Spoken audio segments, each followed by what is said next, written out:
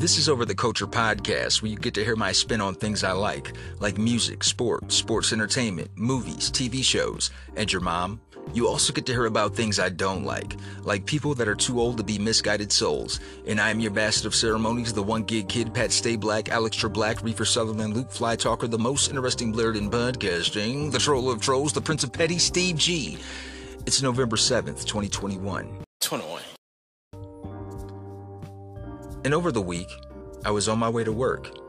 And just as I'm getting to the main street where my job is, I damn near got sideswiped by a motherfucker in a big red pickup truck. And I could tell that the guy was older than me. He had some middle-aged weight to him. He had a mustache of epic proportions. It rivaled Raleigh Fingers and goddamn the Whispers band.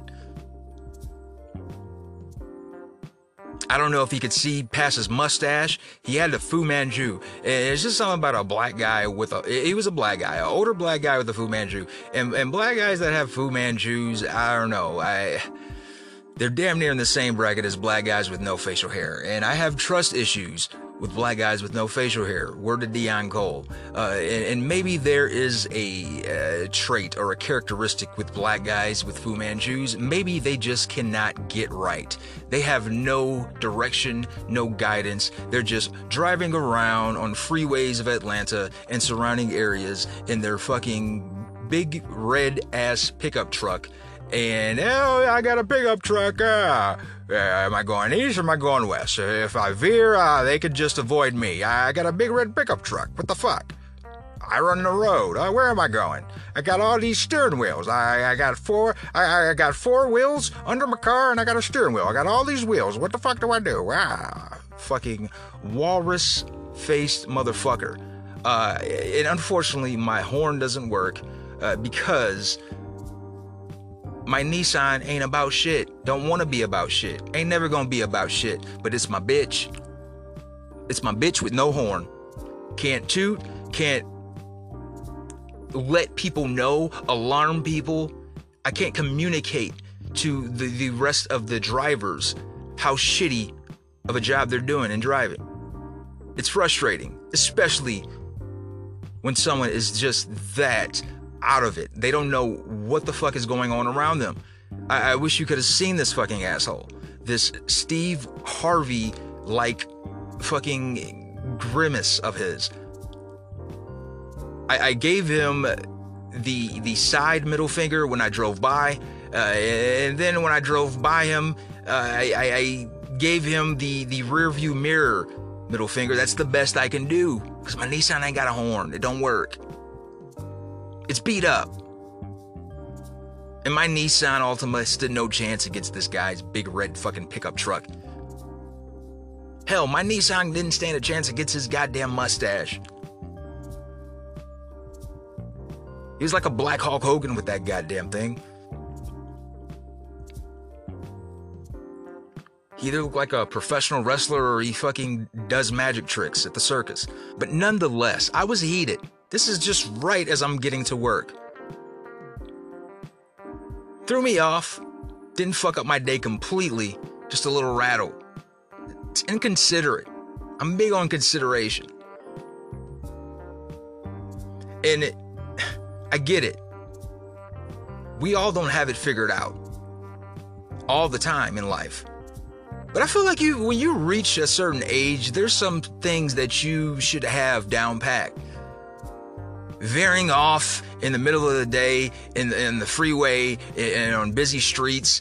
Like, no, what the fuck? What are you doing? What are you about in life? This man had to be no younger than his 40s. So he's somewhere in his 40s at the youngest. He might have been in his 50s. I didn't get that good of a look, but I can tell the man was older than me, and I'm knocking on the door of 40. And I know better. I didn't have fines, I didn't got tickets, I didn't have to go to court for a little bullshit, taking up my time, my sweet precious time, and I try on my end to avoid all of that shit, even if the other driver is driving like a fucking asshole. Even if I have the right of way and I see this motherfucker trying to make a left turn right in front of me, I'm gonna brake. Because it's just, a whole nother can of worms that I don't want to open up. I don't want to have to talk to this person in his dumb ass non-driving self. I don't want to have to see this person ever again. I don't want to have to go to court. I don't want to have to talk to police. I don't want to have to talk to my insurance company. Oh, people. People in general get in the fucking way. I just wish I had the funds, the proper income to have customized statements or greetings to these assholes on the road. And because I'm petty and I have that kind of fucking time, just not the funds, I would be very specific for guys specifically like this. Hey, Reginald Vell Johnson mustache, fucking bald bull the second, get the fuck in your lane. All said through a bullhorn. Make it happen, Elon. Make it happen. Now, some big news that happened recently on Friday at Travis Scott's concert at Astroworld. It's a festival that he's been trying to do, an annual thing, and 8 people died, man, and very young. There were a couple teenagers, some in 21, I believe, a couple 21-year-old, 23-year-old, all young, man, and I'm at an age where I don't do festivals because of shit like that. It's just too many fucking people, and I just abhor people for the most part, in a general sense. A concert, yes, I can do, but a festival where you're going to be out there all day amongst these goddamn idiots, some of them too young to even know what the fuck they're on, what they're smoking, what they're drinking, shouldn't even be doing any of the above. But yes, they're in your presence, and you're going to be with those fuckers all day trying to enjoy some of your favorite tunes. Nope. Rather watch that shit on YouTube, because dumb shit like this happens. 8 people died at a concert. Trampled, they said. Just ran over. Are we mice or men? Humans or elephants? What the fuck, man? And now, God bless the dead. I hate to make this sound like I'm judging, but such an event probably shouldn't have been attended by a lot of the kids that were there, including some of the ones that died. Hell, I was told, I read that there was a 10-year-old that died at the concert. What the fuck is a 10-year-old doing there? I never would have even thought to ask my folks to go to such an adult-like event at 10 years old. I loved Snoop Dogg back in the day, but I knew better than to ask my folks, hey, can I go to the Snoop Dogg concert? Nah. I knew that there were adult things happening at this adult event. Hey, Ma, can I go to that Tupac concert? Like, no. I already know the answer to that. You're 10. Can I go to that Uncle Luke festival? Yeah. That wouldn't have gone over well. But, man, thoughts and prayers out to the families. That's unfortunate. That's the last thing you would expect. Going out to see one of your favorite artists, and then you die. And then people were asking Travis Scott to stop the show. I mean, he's there to entertain. This is business. And he didn't even realize what was going on. He's high up on this platform. The music is loud. There's a shit ton of people making noise. And while he's performing, somebody died. Is that his job to babysit all of these people in attendance? He's an artist. He put the shit together. He showed up. It's like, these are the people that are going to be there. I'm going to be there. I'm going to come on the stage at this time. And all right, get that bag, go home. All is well. No. So now, one of the families is suing for $1 million. Actually, no, one of the surviving members is suing for $1 million. Live Nation. And I feel like Live Nation should take a hit, because it's up to them. Security failed. Huge fucking L. How dare you to have an event of this magnitude and you didn't have the manpower. You didn't have the staff. Security's purpose is to prevent shit like that from happening, so that everyone can have a good time. Obviously, yeah, no one expected a fucking stampede of people to break through the entrance gates. Yes, but because you're doing such an event and this is business, you should have precautionary measures set in place because people are very fucking unpredictable. But I digress. Something else that's buzzing is Kanye's latest interview with Drink Champs with Nori. And I watched most of it. And I gotta say, it might be Kanye's best interview ever. Out of all the radio appearances and promotions and television, late night show interviews, this might be the best one because it seemed very candid. And he just lit his hair down. Just let the cat out the bag. Something that stuck with me was when he said, I never liked the way Talib Kweli rapped. And Talib Kweli was on Kanye's first album, Let's Get 'Em High. It was Talib Kweli, Kanye, and Common. And Nori asked Kanye, Common or Talib Kweli? And I assumed that he was going to pick Common, obviously because of the Chicago ties.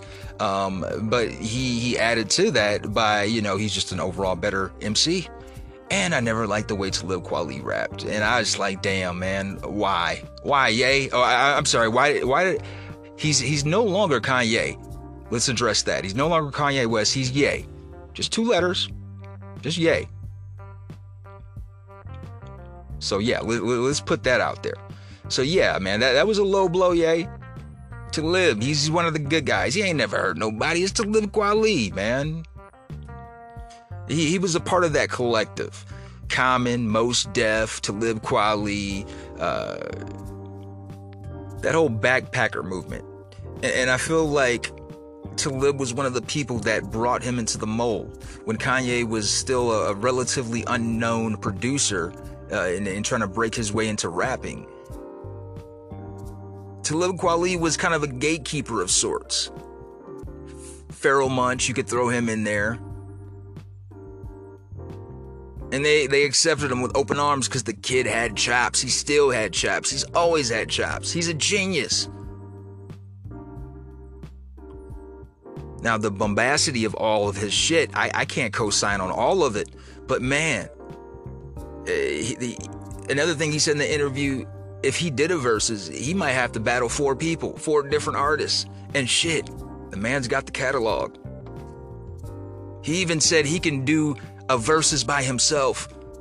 Old Kanye versus new Ye. And he could very damn well could. He very damn well could. College Dropout, Late Registration, Graduation versus My Beautiful Dark Twisted Fantasy, 808 and Heartbreak, Yeezus, Life of Pablo. I mean, I can't take away his work. His music was very influential in my life. When he dropped College Dropout, I was in college. He touched on things that resonated to me. I was working dead-end jobs, broke-ass college student, just trying to make a little scratch just to, get a burger here and there when my Bursar card ran out. And he was the first rapper that I could actually relate to, that I could identify with.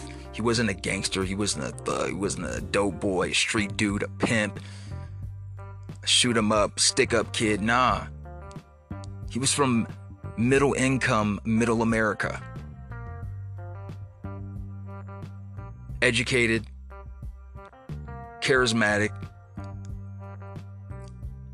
and the guy could go. No pun intended. Chicago MCs are just about on par with those Detroit MCs. They don't come up weak. Word to Twista, word to Common. GLC, remember him? Yeah, he was a part of that Kanye collective. Do or Die. Even Crucial Conflict has some bangers. But yeah, man, it's worth checking out if you're a fan of Kanye or Ye. I'm sorry, Mr. West. If you're a fan of Ye, if you like the Drink Champs series, it's on YouTube. It's like 11 hours long. And like I said, I watched most of it, but at some point I had to go to sleep. And something else I couldn't avoid knowing about is this whole Henry Ruggs situation.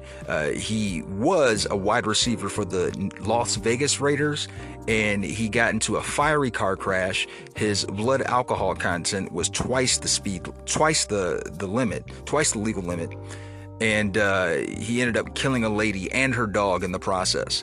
And there's a video of him by the road sitting down on the street with his girlfriend consoling him.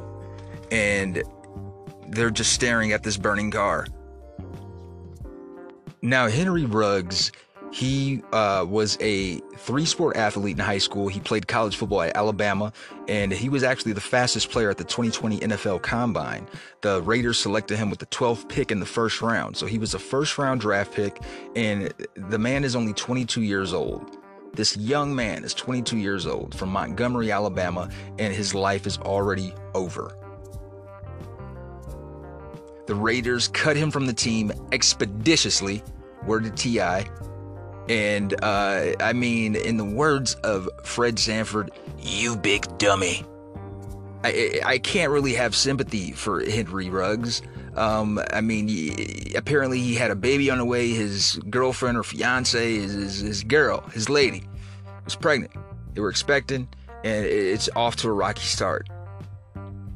When first responders arrived at the scene, the Toyota was on fire with the deceased victim along with her deceased dog.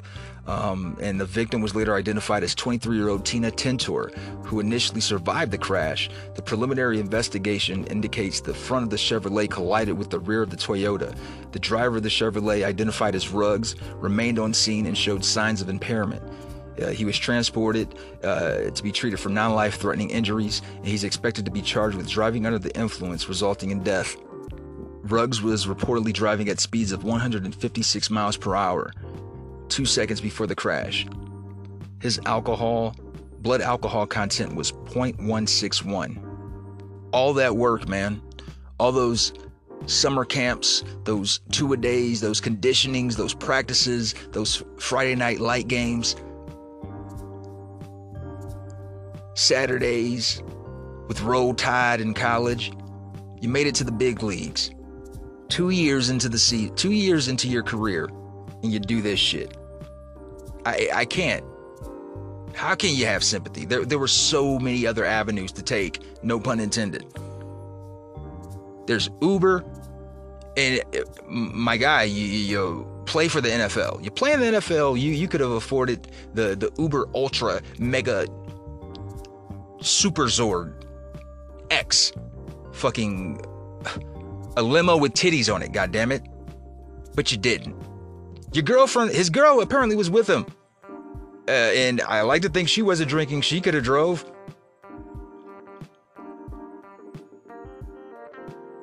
Fuck. You play in the NFL.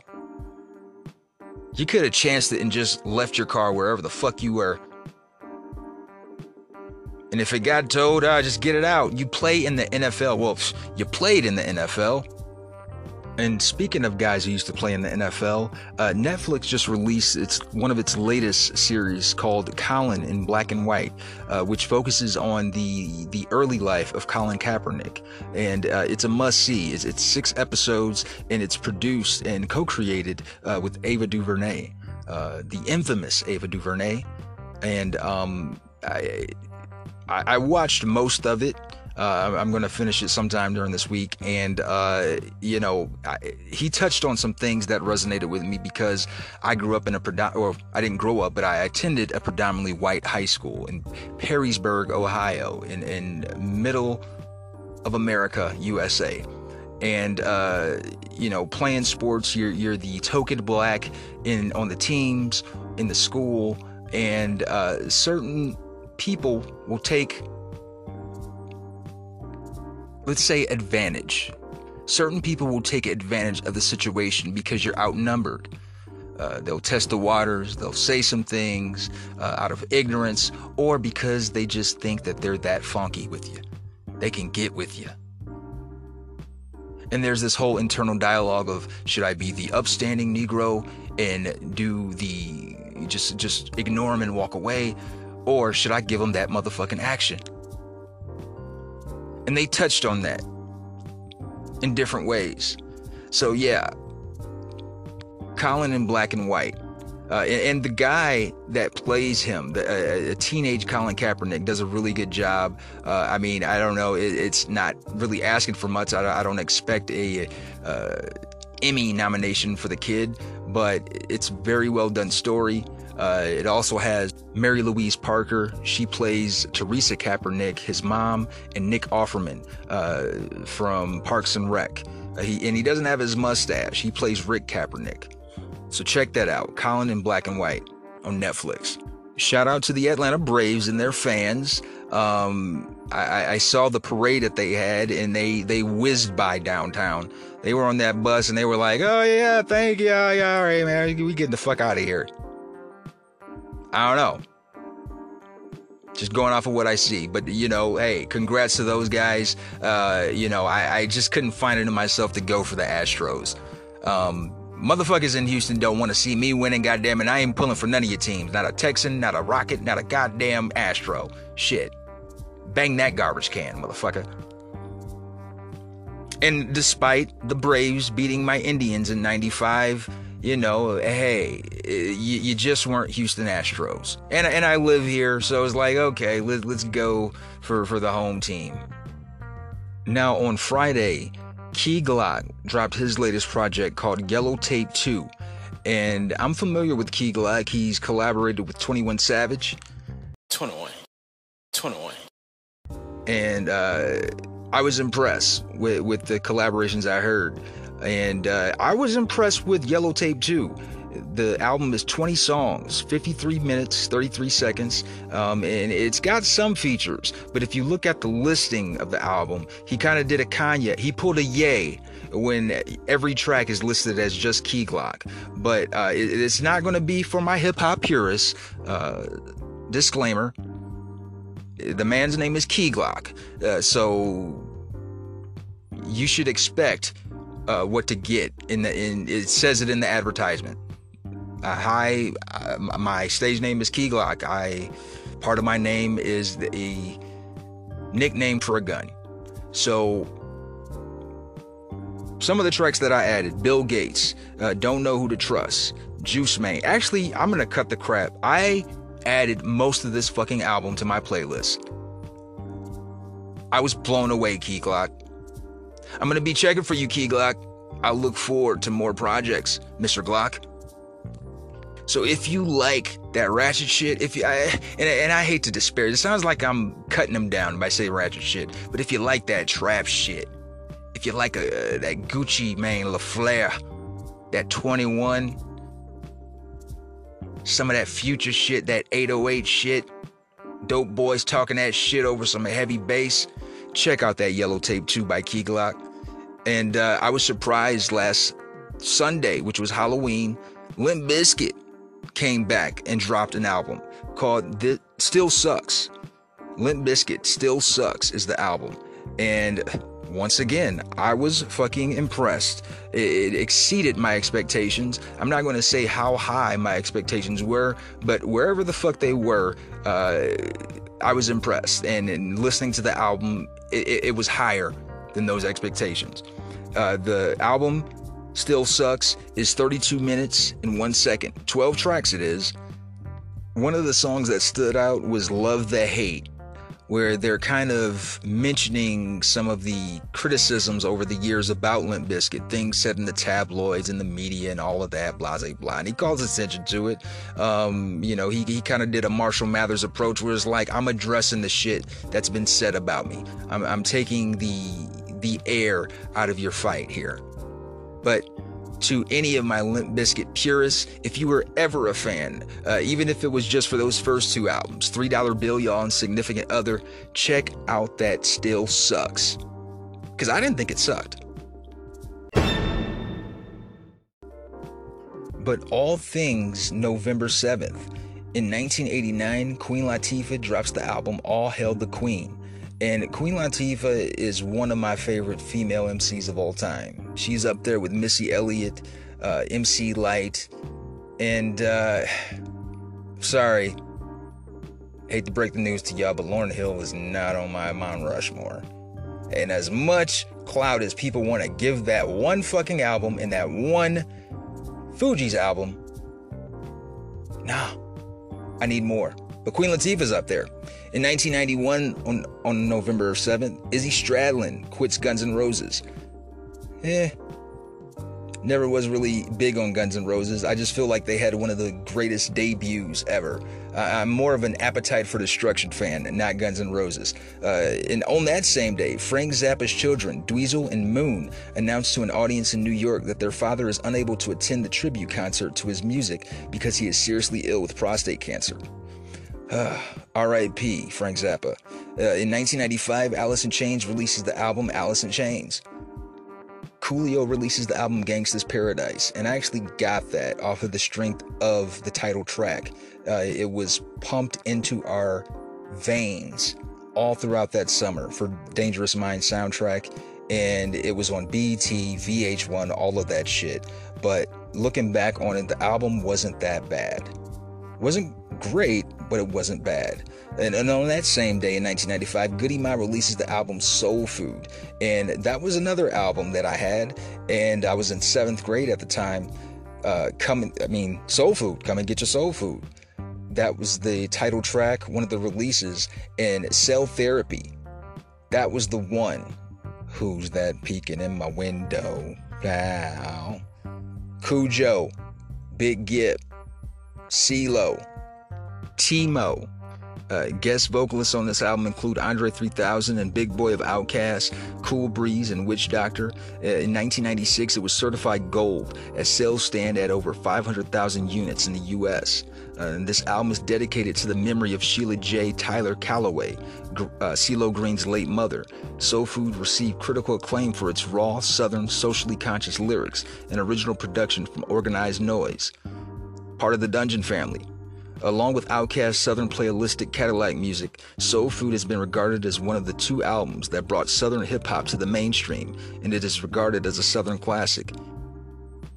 And you know what else it does? Stands the test of time, because that's what classics do. In 2000, on November 7th, R. Kelly releases the album TP2.com. It would eventually win the American Music Awards Favorite Male Soul R&B Artist in 2001 and Billboard Album of the Year in 2001. And yes, we can talk shit about the man now. He's a pedo, he's a, habitual rapist and all of that, whatever you want to color him as.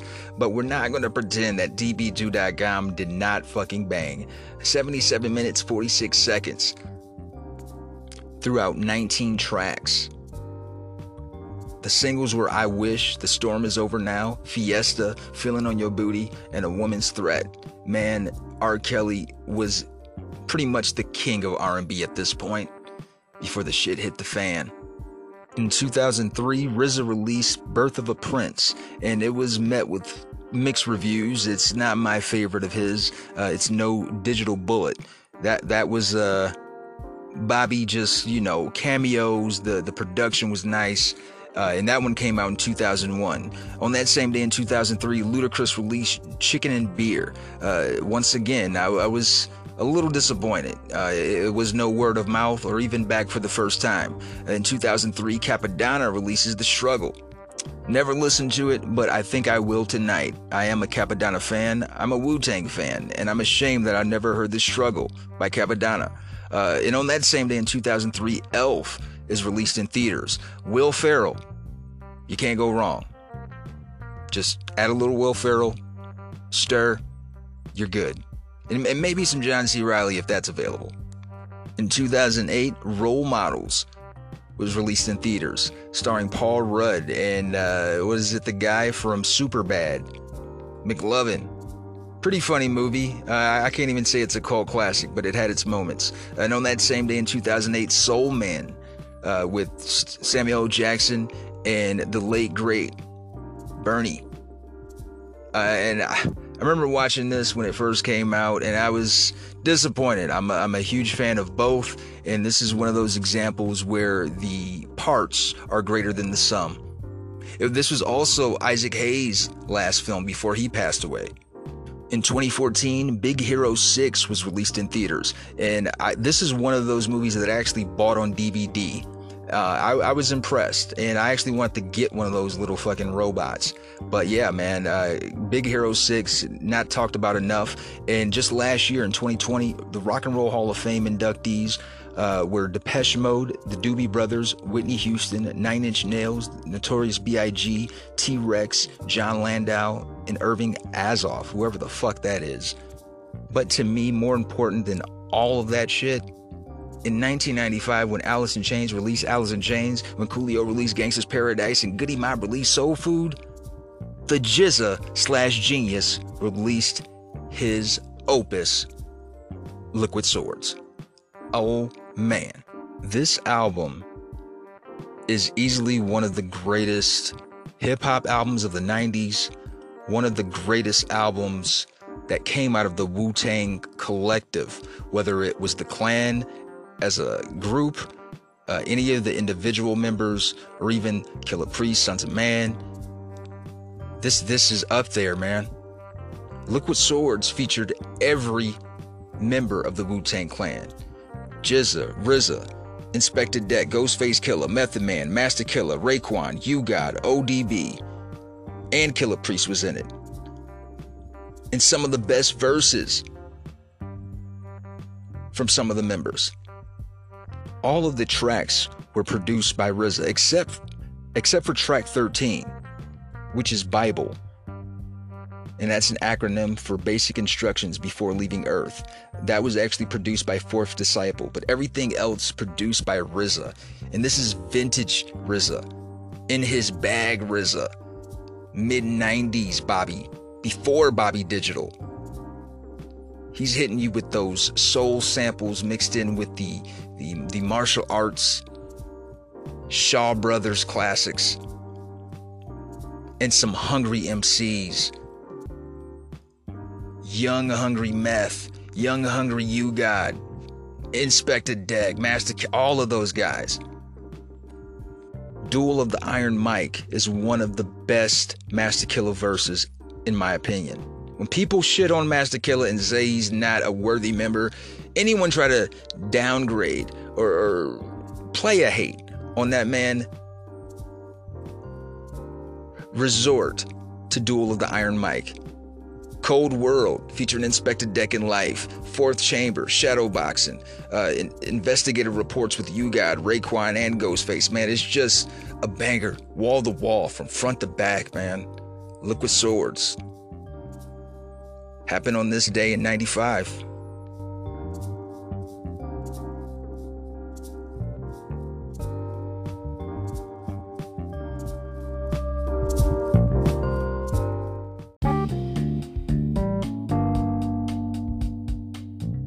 Today in sports history, in 1933, Pennsylvania voters overturned the Blue Law by permitting Sunday sports.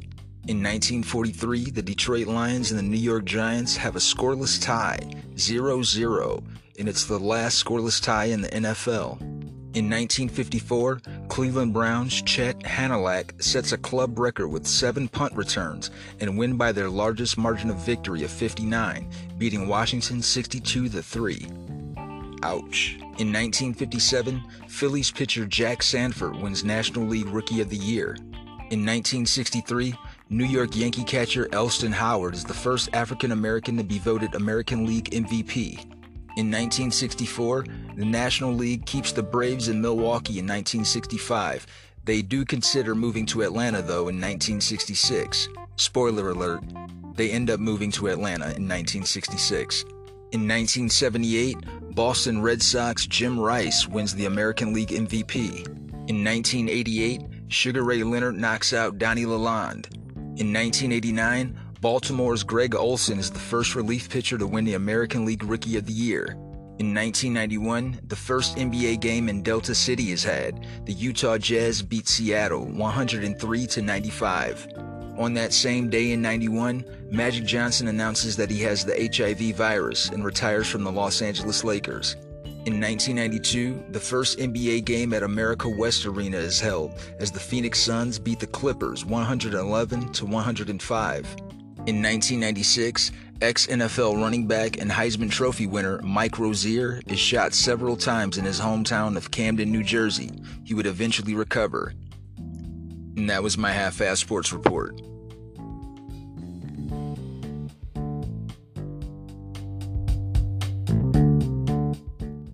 Coming up, we're going to go over the GZA's masterpiece album, Liquid Swords, released on this day in 1995. We'll be back after these messages.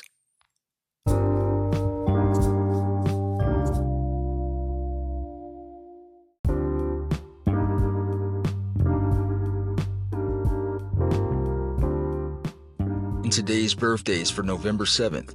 Turning 25 today is New Zealand singer-songwriter Lorde. Happy 33rd birthday to English rapper and producer Tiny Tempa.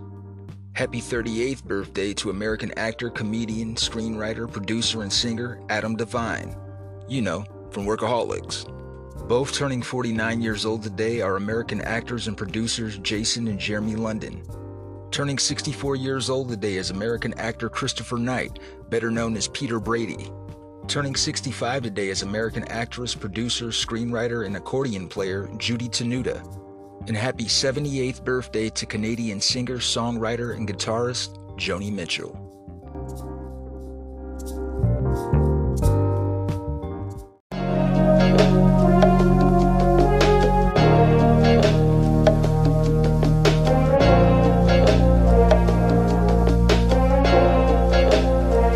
Yeah, I've been, yeah. Whoa,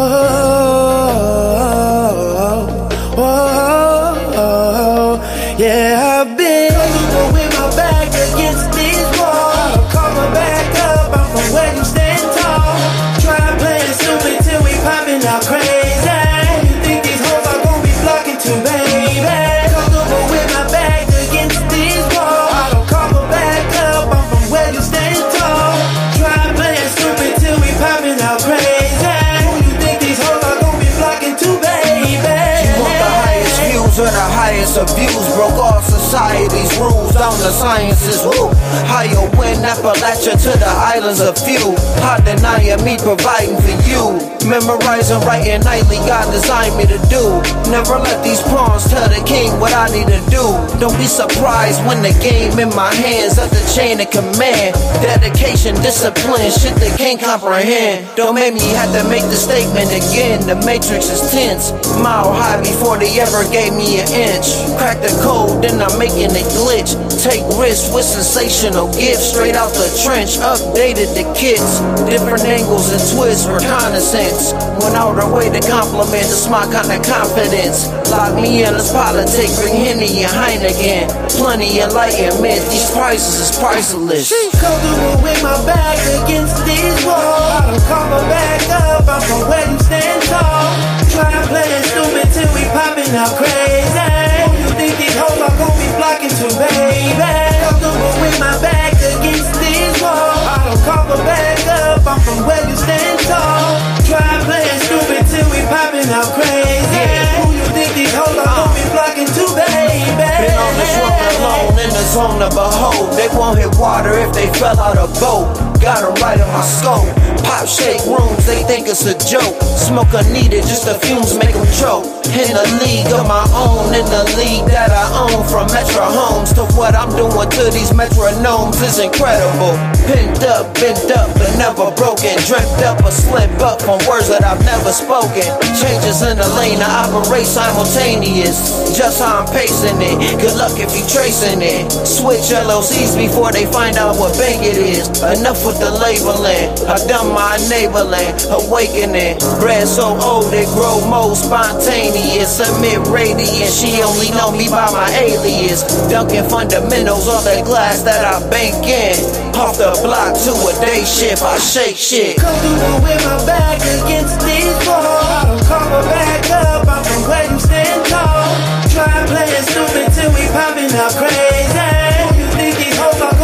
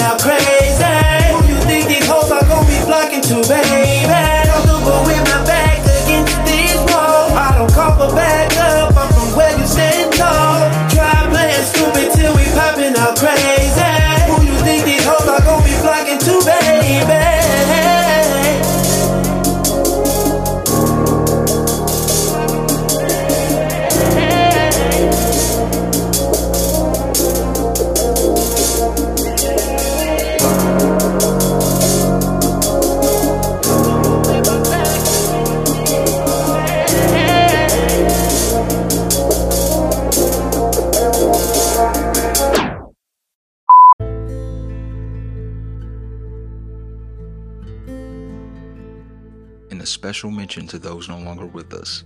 Dana Plato was an American actress.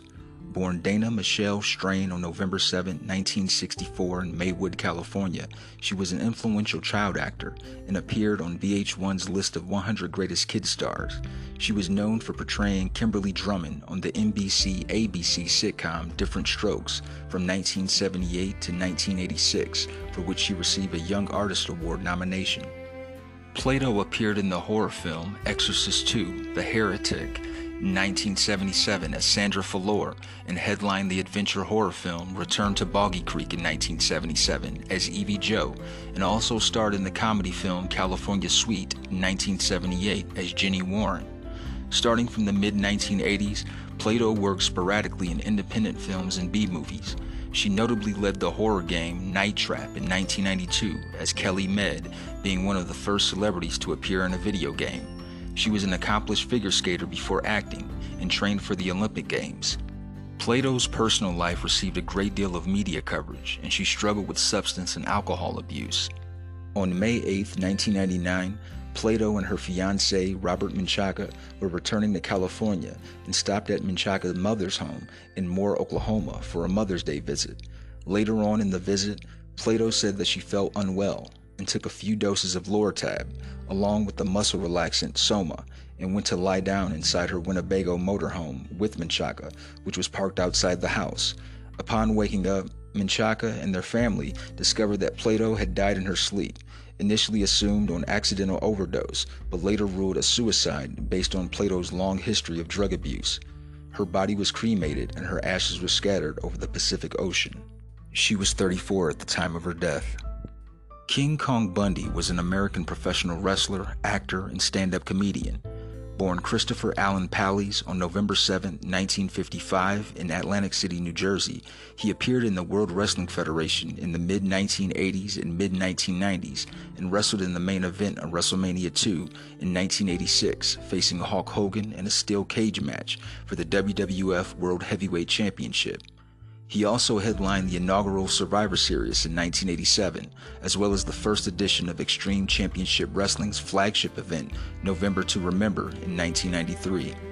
In July 2016, Pallies joined a class action lawsuit filed against WWE, which alleged that wrestlers incurred long-term neurological injuries and that the company routinely failed to care for them and fraudulently misrepresented and concealed the nature and extent of those injuries. The suit was litigated by attorney Constantine Kairos, who has been involved in a number of other lawsuits against WWE. The case was dismissed by U.S. District Judge Vanessa Lynn Bryant in September of 2018. Anthony Mango of Bleacher Report wrote that Pallies had a strained relationship with WWE over the years, and his involvement in the lawsuit likely prevented the company from inducting him into their Hall of Fame. Pallies was married and had a son named David. Pallies was fond of cats and had about 10 at the time of his death. He died on March 4, 2019 in Glassboro, New Jersey at the age of 63 from complications of diabetes. Ron Leavitt was an American television writer and producer. Born Ronald Leavitt on November 7, 1947 in Brooklyn, New York, he was the co-creator, along with Michael G. Moy, of the American television show Married with Children. The show's 259 episodes over 11 seasons made it the second longest lasting sitcom on the Fox network. The show became a springboard for Leavitt to create a number of spin-offs, initially Top of the Heap, starring Matt LeBlanc, and Vinny and Bobby, also starring Matt LeBlanc. He subsequently co-created, executive produced, and wrote Unhappily Ever After. In more recent years, Leavitt created and wrote several episodes of the WB's The Help. Other achievements outside of television include recognition by the state of California as Citizen Hero of the Year in 2001, and the equally notable accomplishment of out-eating wrestler King Kong Bundy in a cheesesteak sandwich eating contest at Dominic's Kitchen while Bundy was guest starring on Married with Children. He had 2 children, Matt and Samantha. He also had longtime partner Jessica Hahn. He died on February 10, 2008 from lung cancer at the age of 60. Rest easy, y'all.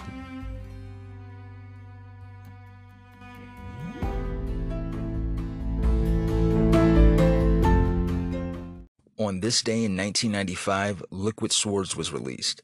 Liquid Swords is the second solo studio album by American rapper and Wu-Tang Clan member GZA, released by Geffen Records.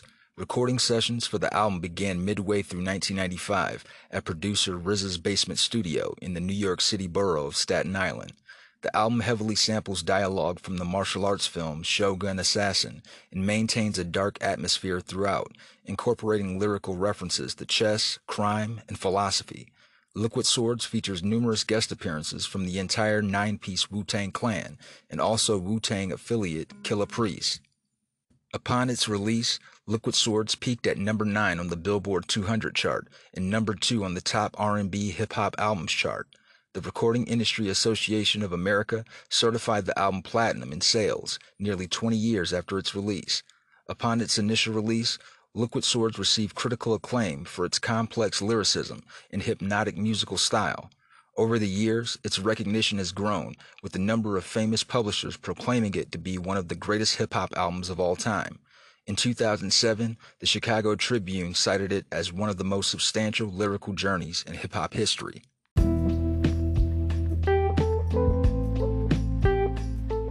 Following the success of two earlier Wu-Tang Clan solo albums, Method Man's Tikal and Old Dirty Bastards returned to the 36 Chambers, the dirty version.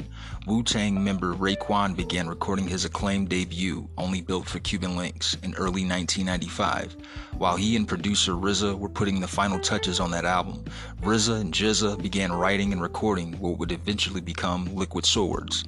In regards to their decision to begin the album at the time they did, GZA later commented, "We, the Wu-Tang, were on a roll, and it was the perfect time to get in the studio and just do it. I'm on a different level, trying to be cinematic," he remarked. "Like that shit in Kill a Hill where the kid gets his leg cut to hide the dope. That shit really happened, but I'm trying to make it more visual. Liquid Swords is a concept of being lyrically sharp, flowing like liquid metal, mercury, you know?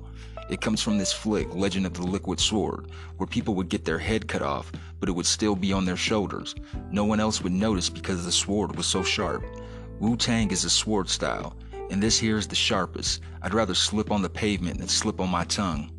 Similar to other early solo Wu-Tang albums, Liquid Swords was recorded in RZA's basement studio in Staten Island, with some beats playing for over 2 days straight while recording. When asked in a later interview about his opinion of the album's beats, GZA remarked, "I love them. A lot of them had a grimy, rock-like feel to them. I just remember absolutely loving them." In the same interview, GZA described the writing process as real slow. He further commented, "I don't say slow in the sense that it necessarily took me a long time to finish what I'm writing. I mean, Raekwon and Ghostface can step in and record a song in about 45 minutes. I, on the other hand, would often go back and finish rhymes that I started. I would say I piece things together more slowly then. Songs generally take me 2 to 3 days to write. Sometimes I take different sentences and put them together." Regarding the overall sensation of writing Liquid Swords, GZA stated, "It's hard to say something is going to be classic or not, but I can say that I felt the magic with this one. I actually saw it grow and come together and felt that it was special as we were doing it." He later noted in an interview with the Seattle Times, "It is great songs. It's not an ignorant album. It doesn't sound dated. If you listen to it and compare it to what's out now, it's timeless. Lyrically, it's not my best work, not at all. But the chemistry, production, overall, I mean, come on. RZA's atmospheric production, yes, it's my best album." The album's cover art was designed by Milestone Media founder, creative director, and chief artist Dennis Cowan, according to the album's liner notes. Cowan's black and white line art was inked by inker Prentice Rollins. Milestone's color editor, Jason Scott Jones, created the cover color art, digitally at a time when digital coloring was emerging in comic art, eventually becoming the standard. GZA's personal manager, Jeffrey L. Garfield, commissioned Cowan. Garfield, an avid comic book fan, said the cover art was supervised under the auspices of GZA Graphics, a subsidiary company of GZA Entertainment, owned by GZA and Garfield.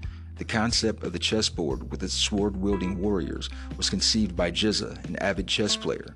The GZA version of the Wu-Tang Clan logo, the G using the logo iconography, was rendered by Wu-Tang Clan DJ Mathematics, who was also an accomplished graphic artist. GZA also enjoyed a successful side career as a music video director, and with Garfield as writer and producer, created all 4 videos for the Liquid Swords album, Liquid Swords, Cold World, Shadowboxing, Fourth Chamber, and I Got Your Back. 4 total singles were released for Liquid Swords, the first of which was I Got Your Back, released on August 22, 1994. Similar to Raekwon's single Heaven and Hell, the song first appeared on the soundtrack for the movie Fresh, and was the first song written for the album, with its version being re-recorded in 1995. Describing the song's background and theme, GZA later stated, "This was a short rhyme I wrote for one of my nephews. When I said my lifestyle so far from well, could have wrote a book called Age 12 and Going Through Hell. It's for my nephew who was 12 at the time, and whose father, my brother, had been locked up since '88. So he wasn't around for my nephew when times were rough, so I wanted to up my nephew a bit with this track. I had 2 nephews in the video. They were both real young at the time. And in video, they both had met up and shots rang out from some young gangsters. It's a shame because both those kids in the video, both nephews of mine, ended up getting in trouble for ringing out shots and are both doing time right now. It's kind of ironic. One of my nephews ended up getting 8 years for that shit, so the whole song is a sad irony to me now." The second single released for the album was the title track Liquid Swords, released over 1 year later on October 10, 1995. GZA later commented, "Usually I take a beat home and write to it for a few days, but it wasn't like that with this track. I think RZA played the beat for me and I just spit to it right there. The hook was actually a routine from around '84 that me, RZA, and Old Dirty would do. When the MCs came to live out the name, just like that." November 28, 1995 saw the release of the album's third single, Cold World. In regards to his writing approach to the song, GZA stated, "Normally when I hear a beat, I already know where to go with it. I can picture the track and just vibe off it. As soon as I heard the beat to Cold World, I knew it would be another inner city story." The fourth and final single released for the album was Fourth Chamber, released early in 1996, with Shadowboxing as its B-side. GZA later remarked, "Making Fourth Chamber was crazy because I didn't have a rhyme ready for that one. That's why I went last on it. Plus, Ghost killed it with his verse, so I knew I had to come correct. It's not even a GZA song to me, it's a Wu-Tang song. And Ghost's verse just incredible to me. He delivered so well. I don't know if you saw the video, I directed that too. This song, the guest verses, the video, the crowd response, all turned out perfect for this one." Upon its release, Liquid Swords received critical acclaim. Selwyn Sifu Hines from The Source called GZA a highly focused master craftsman, and felt that throughout Liquid Swords, he maintains a clear, precise flow, one that reflects deadly sharp purpose and skilled execution. Hines also praised RZA's production on the album, noting his increasingly sophisticated style, shuffling kicks, neck-snapping snares, haunting melodies via strings or vibe-like textures, and penetrating bass tones. In his review for Entertainment Weekly, Dimitri Ehrlich said that, with its tight beat, Liquid Swords emphasizes the finesse with which GZA weaves his vocals over straightforward rhythms. Los Angeles Times critic Chio H. Coker described GZA as a hip-hop MC Escher, whose lyrics reveal layer after layer of thought with repeated listening, concluding that the album cements the Wu-Tang Clan as the kings of New York rap. NME hailed Liquid Swords as the best hip-hop album in years, citing RZA's spooked, creaky, incredible dense production and GZA's complex and quite brilliant lyrics. Mojo magazine characterized the album as creepily beautiful, and East Coast hip-hop with a far more warped and disturbing slant on inner-city sickness than the in-your-face Californian equivalent. In Select, Matt Hall wrote that RZA provides a series of austere rhythms, sparsely dotting violin stabs and plucked harps to provide the perfect backdrop to Genius's downbeat tales of New York's mean streets. Liquid Swords sneaks under the tape to qualify as Rap Album of the Year.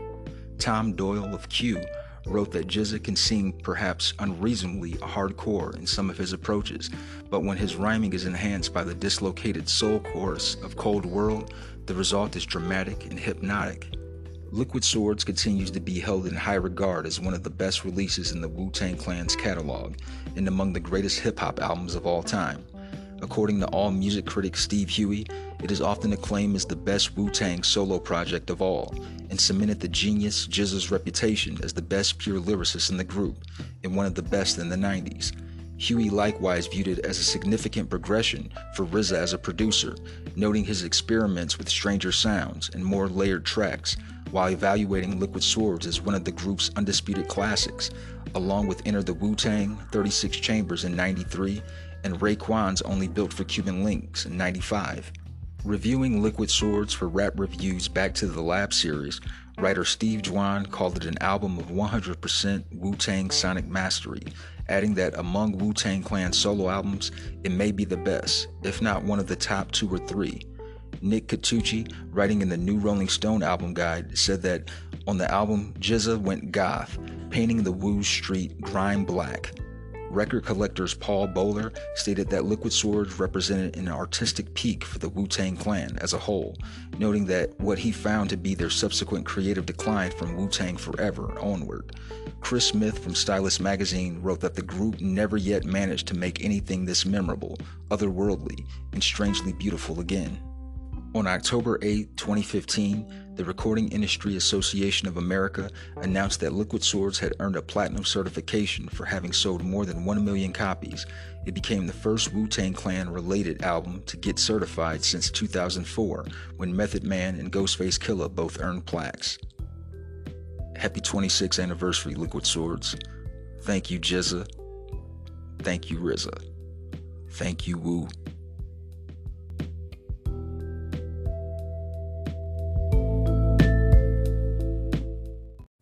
So that wraps up another edition of Over the Culture Podcast.